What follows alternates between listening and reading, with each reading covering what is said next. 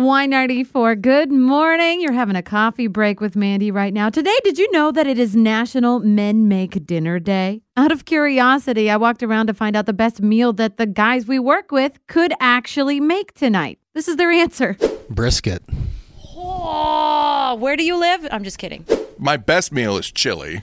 What? Just throw it in the crock pot. I did make chicken and dumplings in the crock pot just last weekend.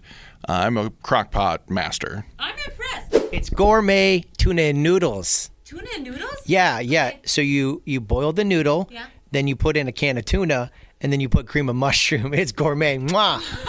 Like it. That's my only thing I make.